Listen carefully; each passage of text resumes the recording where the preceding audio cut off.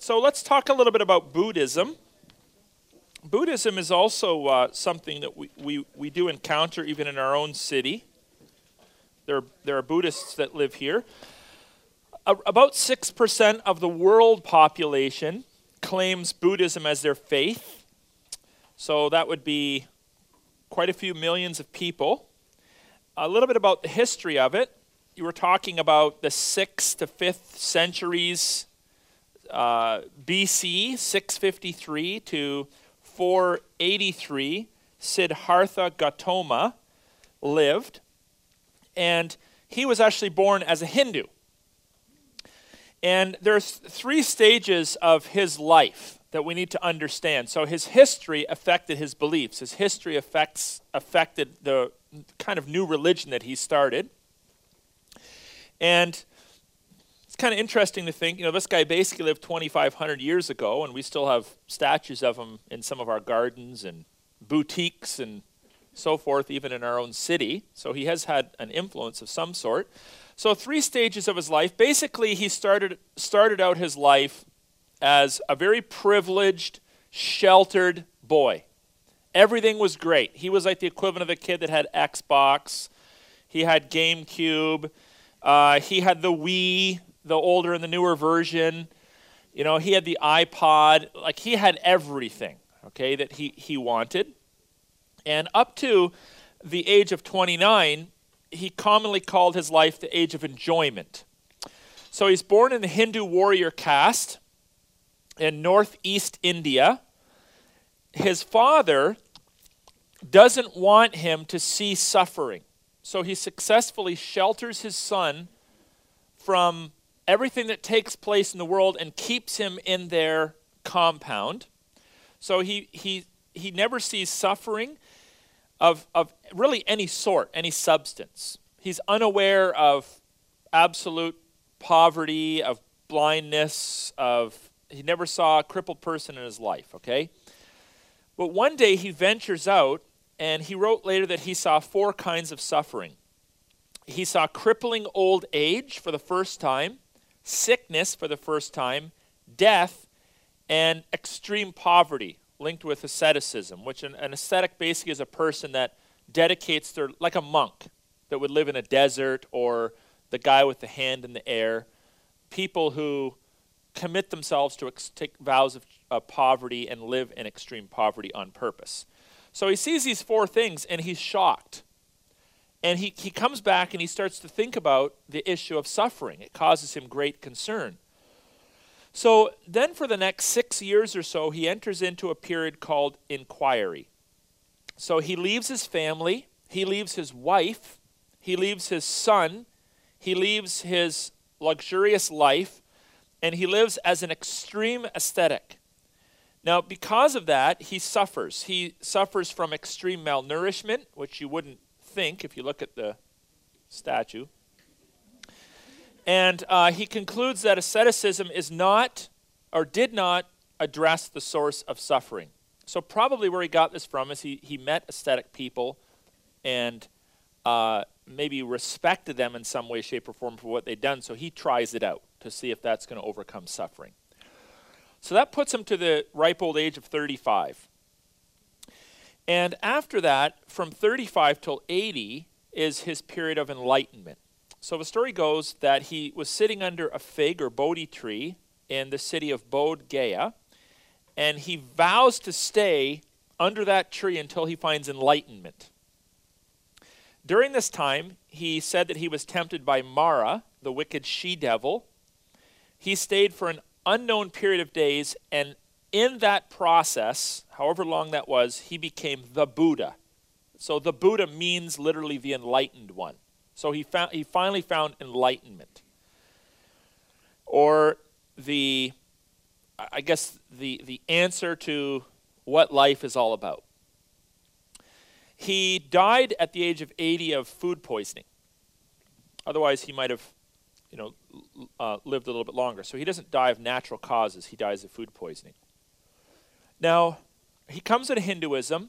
He goes through these 3 periods of his life, and he starts to teach from 35 to 80. He starts to teach people in his community, former Hindus, and they're converted. So he calls, fundamentally, he calls his teaching the middle way. This is also known as his enlightenment. So he teaches his students that it's about balance, in a sense. You want to avoid the two extremes. You want to avoid the extremes of affluence, like he was raised in, and you want to avoid the other extreme of asceticism. He preached his first sermon on the Four Noble Truths, and we'll look at those at the bottom of page 31. At Benares, he won thousands of followers. Very quickly, he got a lot of disciples around him. And out of that, he formed communities known as Sanghas. He said that to be enlightened involves forsaking all, since all is illusion. So that's kind of a remnant of the other Eastern religions, notably Hinduism, that you need to sort of forsake the concept of all, because all is not real. There's something beyond that that one needs to encounter or experience in this realm of enlightenment. He also said that desire is an illusion, which is kind of an interesting idea, even philosophically, that desire is not actually real. One can hold it philosophically. It's very difficult to understand that practically, I think. I'm not sure how you ever rid yourself from desire, but I guess in some ways he claimed to do that. So pantheistic monism. So once again, what is pantheism? Could someone tell us what pantheism means, and what does monism mean? What's pantheism? It'll all pan out in the end? No. What's pantheism? Read. Okay, all is God. What's monism? Oneism, which means there's no distinction between creator and created. All that there is in fact one. So out of Buddhism then, there's been different forms that have arisen over the years, and we'll introduce ourselves to three. Theravada Buddhism, there's roughly 127 million plus adherents. And in this form of Buddhism, the first two, by the way, are the most common, Mahayana Buddhism and Theravada Buddhism. They compose the bulk of Buddhists in the world. Enlightenment is accessible only to a committed few, so not everybody can access this. An Arahat is one who is more concerned about his own enlightenment than others. They see Buddha as an enlightened man, that there's only one Buddha, that enlightenment by one can attain enlightenment by own efforts only. There's a sub-branch of this called Ch'an Buddhism. This was introduced in the 6th century AD.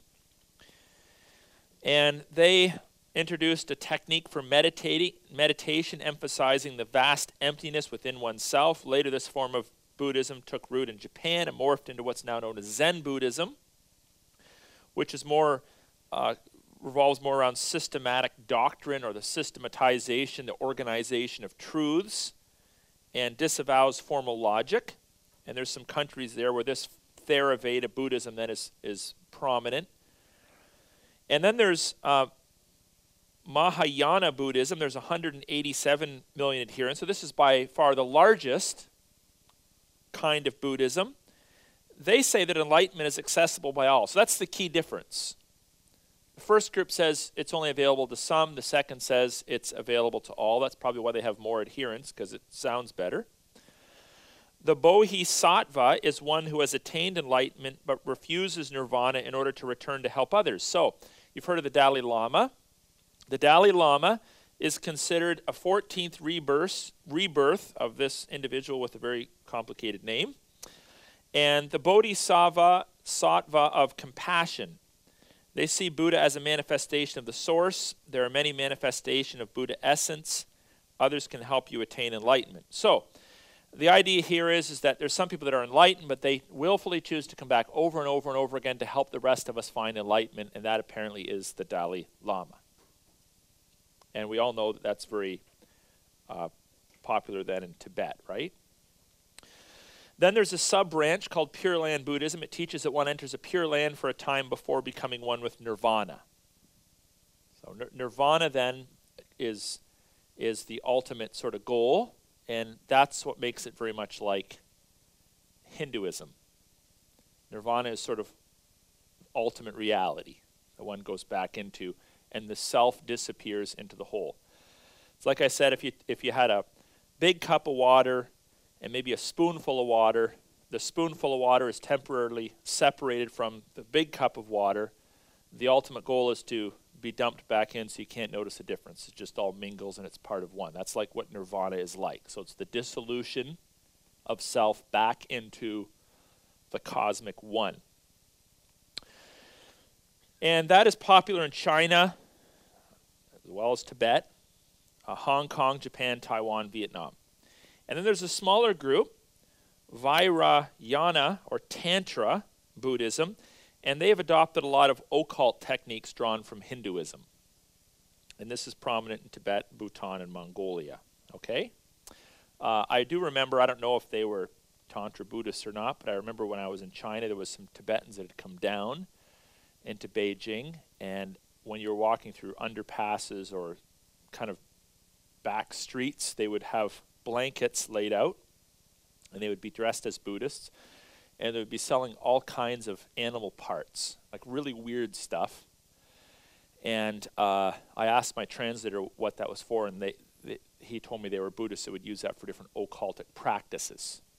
I don't know if it was for mixing potions or what it was for, but it was some pretty crazy-looking items there. There was this dried worm that they said if you plant it, it turns into a plant, but then you can pick it or something and dry it back out and it turns into a worm. I don't know what that was all about. But the point is there's three main kinds, and two of them are represented by the vast majority of people who claim to be Buddhists. Now, we want to try to understand a little bit more about the belief systems of Buddhists. So there's many different versions, of course. Generally speaking, all Buddhists affirm the following beliefs. I'm sure there's some that don't, just like I suppose there could be some people that claim they're Christian but don't believe in Jesus or something like that. So the vast majority of Buddhists, though, would believe in these following things. So we call these the four, or they call them the Four Noble Truths. Truth number one, life consists of suffering. That's a reality. Truth number two, which flows out of that, is the cause. Why do we have suffering in our world? Christians have tried to answer this question. Muslims have tried to answer this question. Hindus have tried to answer this question. And Buddhists have tried to answer this question. So they say everything is impermanent, so not permanent, and we suffer because we desire that which is impermanent. Now, from a certain angle, that almost sounds a little Christian. That if you're tied to the world, if you follow the pleasures and desires of this world, that you can get yourself in trouble. But in actual fact, it's quite a bit different, because biblical Christianity is not opposed to pleasure. Biblical Christianity is not opposed to enjoying life. Biblical Christianity is not opposed to the beauty of the world. And by the way, we have to be careful about this, even in our preaching.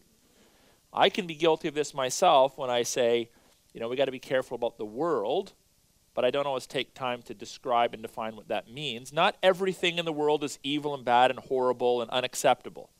Okay, there's good food in the world, there's great places to travel, there's beauty, there's all kinds of experiences we can have with the five senses. I mean, there's lots of great things about life on planet Earth. The problem is if we take those things and make them our idols or more important than God, that's when we get ourselves into trouble. Or when those things are twisted or perverted or misused or abused, that's when we get ourselves into trouble. So we sort of understand the good and the bad in the physical world, but according to Buddha, suffering ultimately is or flows from any desire to enjoy that which is impermanent. So that's the second noble truth. The third noble truth is one is liberated or set free from suffering when one ceases to have desires, and that's tied to no longer craving impermanence. And the fourth noble truth is that desire can be eliminated by following the eightfold path. So now there's a little mechanism, a convenient little mechanism within Buddhism to help you to overcome desire. Interestingly, and I would point this out maybe in an apologetic argument, you have to desire to no longer desire in order to attain nirvana. So you have to have some motivation or desire to no longer desire, and that in and of itself is a desire. Otherwise, how can you rid your life of desire if you have no desire to do it? So we now have then the 4 seals. So here's the 4 seals. Number 1, all is impermanent, doesn't last. There is no true self. What does that sound like? Hinduism. That's where there's an overlap. Existence is marked by suffering, but nirvana is the release. So slightly different than Hinduism in that Hindus view suffering as the mechanism that is necessary to be reincarnated and ultimately enter back into Brahma. Buddha takes a different angle, and he says that we suffer when we follow that which is impermanent, and when we follow that which is impermanent, we will not break free from suffering. But he does want to see people break free from suffering. He doesn't believe that suffering has a redemptive value attached to it. And so he's trying to create a system to help people to get out of it. But it's kind of a philosophical system, right? You sort of got to think your way out of it in a sense. So here's the eightfold path. You need to follow wisdom. So this is foundational, called Panna. Right understanding. So what do you got to understand? Well, you got to understand that everything's impermanent. Secondly, you got to understand that all is an illusion. And third, you need to understand that I do not exist in the truest sense of the word. And then right thought then would be to renounce all of your attachments. So I'm no longer going to be attached to wife, kids, money, buildings, wealth, even myself, because then I'm attaching myself to impermanence and I'm putting myself in a position for further suffering. Then there's ethics or sila. You cannot take life in any form. You cannot steal. You cannot be guilty of immorality of any form. If you're a monk, you're not allowed to lie, and you're not allowed to drink or ingest anything that would potentially intoxicate your body, like alcohol, obviously. So then we would practice right speech, so you speak well of other people, which is, nice. Right actions, you need to obey Buddhist commands, and you need to engage in a right or proper ethical form of livelihood. So make a living through an appropriate occupation. So you can't be like a cat burglar or prostitute or whatever. So there's an ethical dimension, and then there's a mental discipline, samadhi, right effort, prevention of evil thoughts, right awareness, conscious of the events of life, and right meditation, which leads to enlightenment. Now these, he says, are not so much steps. It's not like you take one, then you take another, then you take another, but they're attitudes and actions that are done as part of the Buddhist life. Now this is very attractive to people in the West that are not interested in an exclusive God, that are not interested in dogma and doctrine and rights and wrongs. This is very attractive. Susie and I used to, we had some couple houses back. We had a couple that lived next door. They weren't married. And he would often talk to me about Christianity. And he wasn't a moral man. He was actually a male stripper. And so him and I would have all these conversations about Christianity. And I remember him and Jen were in our living room one night, and we're chit-chatting. And it was one of those opportunities, the most clear and succinct and unambiguous way. I had all the time. I had the listening ears, perfect opportunity to share the gospel. So I just unloaded. Like, and it was back and forth, and like it all came together great. I mean, I'm thinking this guy is absolutely going to be converted tonight. He was asking the right questions. He wasn't opposing what I said. There was like good camaraderie, good dialogue. It was great.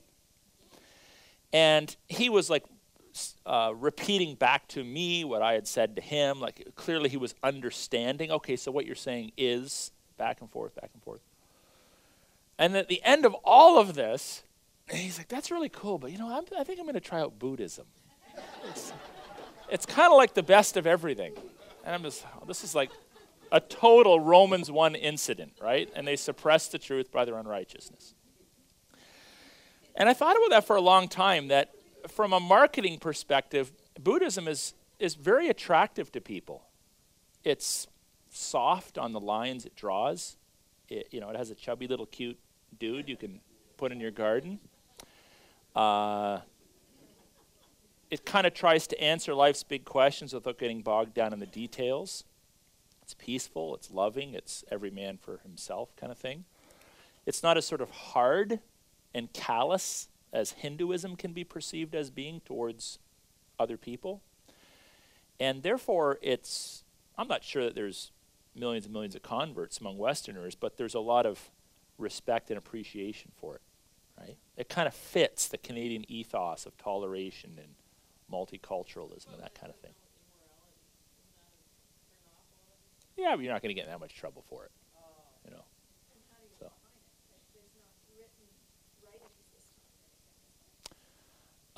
Yeah, there would be written writings, but not like dogmatic, considered dogmatic, didactic sort of thou shalt nots, like you find in Judaism, Christianity, Islam. I don't know. Like today or back in the day? I have no idea. I never thought about that. Yeah. So that's it. And what are the goals then of the Buddhist? Well, there's a number of goals. Your immediate goal, so you can think of like now and not yet, right? Immediate, ultimate, here and now, eschatological. The here and now is eliminate the cause of suffering. How do we do that? Not by giving money to the poor, not by fundamentally speaking out against injustice or moralizing people, but we eliminate the cause of suffering by detaching ourselves from anything that is part of the all, realizing that it doesn't really exist and denying ourselves of our desires. In a sense, it's kind of like you just zone out. So you don't even love your family? You would detach yourself from them. You can be married and be a Buddhist, but that would be a lower form of enlightenment than if you're like a monk. It's not that you would hate your family, but you would ultimately withdraw from any desires associated with the relationship that you would have with people. Because if you have that attachment to anything in this life, in fact, this is kind of true. When you attach yourself to someone else, you automatically put yourself in a position of vulnerability and then potential pain. We've talked about that in our life group. Where when you're in a relationship with someone, even a great relationship, you're setting yourself up for the potential of pain. C.S. Lewis said this, right? C.S. Lewis was scared to death to get married, if you've ever watched the movie Shadowlands. He was getting older. He went around and preached and taught and lectured on suffering, wrote books on it. Everyone thought he was a genius, but the guy could not have a relationship with a woman because he was scared to death. And he didn't know why until this nosy American woman sort of muscles her way into his life. He ends up falling in love with her and marries her. And when she dies a short time later, he blames God at first, but then he comes through this transformational process and he realizes that part of love in the now is to permit oneself to be in the place of potential for pain. Because at some point, one person or the other is going to let the other down or lose the other person. So when she dies, he basically says, the pain now is part of the love then. That's the deal, right? And that's very true, in fact. that in a relationship you expose yourself to another person, you open up, you become vulnerable. But by becoming vulnerable, you open yourself up to the possibility of pain, either the loss of the person or the person letting you down or whatnot. So in Buddhism, what you would do then is you would ultimately want to move away from the desire to have those relationships, and that brings you back into a place of enlightenment and positions you for entry into nirvana. See? So, what's the ultimate goal? Liberation from the cycles of life and death. But I guess at least one individual, the Dalai Lama, according to Buddhism, has graciously chosen to come back over and over again. Having received enlightenment, now he chooses to offer enlightened teaching to other people. And this man, who fundamentally is a religious teacher, gets a lot of this from political leaders all around the world. Gets a lot of attention for it. A couple hundred years ago, he probably would have been considered almost insane. Or at least someone you would have, like, who is this person? Like, are you kidding me? But now he gets to visit with world leaders and presumably influence them, right? It's interesting, by the way, that we associate influence with correctness. If you have influence, you must be correct. You must have something to say that's of meaning and value to the world, I suppose. Yeah. So the question going back to, well, for Buddhism and also for, what were you saying before? Hindu? If you leave that religion, are you cast out of families or like a lot? I would say, because Hinduism is so tied to a culture, to a family background, to generations of people in a particular caste, you actually have the potential of being killed in some of the strictest forms, some of the stricter families. Everything from being killed to being shunned to maybe having liberal parents that don't care. So there probably would be the whole gamut of responses, but there's the potential for that. I'm not sure how that would work in Buddhism. I think there would probably be some disappointment at the very least, because you're walking away from the opportunity for enlightenment. Right? So reincarnation, a little different here. Buddhism differs from Hinduism in that he taught that there is rebirth, but no reincarnation. What's the difference? Well, the doctrine of reincarnation teaches that life is reincarnated in various forms. Buddha taught that the individual essence ceases to exist upon death. Instead, he believed that there are 5 aggregates of an individual's essence. So those are composed of your body, your emotions and sensations, your perception, we could say maybe your consciousness or self-awareness, your volition or mental choices, and your consciousness. These are dismantled. So you think of like a large tub, and 5 people die, and each of their 5 parts are thrown into this tub. So now there's 25 parts. And then those are reassembled. So it could be apart from this person, apart from that person, apart from this person. And they're reassembled into new individual essences. So out of the tub come 5 new, but the parts are taken from many others. What was that? What's that? Used parts, yes. Yeah. Kind of like going to the junkyard, right? So that's a little bit of a different understanding, except when one experiences enlightenment like the Dalai Lama, then those 5 come back as in a new body or form. So I'm not sure, to be honest with you, why he chose that understanding over reincarnation. I don't know what the motivation for that was, but he does take a slightly different view than Hinduism. Scriptures, so they affirm a closed canon, meaning canon is the word for like rule. So we have a canon of Scripture, a precise set of rules that we live by. There's 66 books in our Bible. They have a closed canon known as the Pali Tripitaka, and it's about 70 times longer than the Bible. It's composed of Buddha's sermons, rules for monks, and various philosophical teachings. Now, there is a group of Buddhists, the Mahayana Buddhists, that affirm an open canon drawn from many sources. And then the small group I mentioned, have a couple of other books. They affirm the Kanjur and the Tanjur as scripture as well. Yes, Dela. Yeah.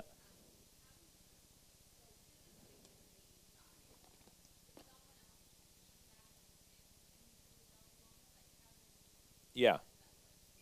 Yeah, so someone else is recognized as the new Dalai Lama when he dies. I heard this once, but I don't actually remember how that process works. The monks have something to do with it. I lived in Bhutan for the last year, and I was like the only Christian in the last Buddhist kingdom. Wow. So it was very, very strange religion. Huh, huh. And also even though they're supposed to be open and welcoming for all other religions, you can't cross them outside. There was one was actually a missionary, because they don't give visas. It's a closed country, and they don't give visas to virtually nobody. It's very difficult to get in, but he got in and being awarded. Okay. But to answer your question, what they do, like when the last Dalai Lama died, the current one, they as soon as, and I questioned them, but because Bhutan is so closed, they've never heard anything else, and they've never left the country. For generations, So, yeah. like things like in their temples, the monks would pour water, and like all my staff were locals, and they'd say, take some of the water, because it'll cleanse up you from all your sins. I go, how? And they just don't know anything. But with this, how they found the current Dalai Lamas, they go, as soon as the previous one dies, they go to all the villages to look for signs from kids that have just been born. Okay. And I would say, and why are they only going to villages that they can conveniently walk to? Like, why couldn't a person be born in North America, right? Okay. Yeah. Of course not. Yeah. It has to be someone, and then they'll go to where all the children have been born within the month or so after the last one dies, and they put out, and they look for signs, like maybe the boy will run up to these lamas that are looking for the new Dalai Lama and grab them and stuff like this, and then, they'll pick the ones that they think might be one of the Dalai Lamas, and then they'll put out things from the old Dalai Lama and things not from the Dalai Lama, and the kid, reaches and says, that's mine, and stuff like that. Oh, okay. So Interesting. basically, they just make up, I think, what they want to, and then the kid's taken from the family, and he's raised in the monastery, and it's still to this day, pretty well every family tries to send one of their kids into the monastery, and it seems like a good thing. Okay. The parents would probably be delighted if their child was the one that was chosen and taken. Nuns too, but they're not famous. Okay. Okay, good. Thank you. Did you guys heard that at the back? Yeah. The spinning wheels. Yeah. Constantly spinning these wheels Mhm. and walking around spinning wheels, and the prayers are supposed to go to heaven. Yeah. Yeah. Yeah. Very interesting. Yeah. A question about that. So you're saying the new Dalai Lama is essentially already alive before the old one died? No, right after the one dies. But you said about a month later. A month after he dies. So they're already deceased. Exactly. Yes. So within the next, they look for him probably within the next 9 months or maybe a year or something. Yes, he would already be. So would a number of years go by so that he'd be old enough to pick? Like you said, they'd run up to him, or like, is there a time period between that's acceptable? I don't know. Okay. But they would start looking immediately. Mhm. You know what? They would probably keep their eyes on babies that have been born around that time. Okay. Because, they don't go very far. Yeah. It's usually wherever they can walk to, because they don't even have Transportation. Right. Very interesting. Okay. Well, thank you for that. So, being that our time's up, I think we'll actually end there, and we'll pick up on. We'll just finish up. We just got a very little bit left for Buddhism next week, and then we'll get into evidentialism. Okay. So, enjoy your week.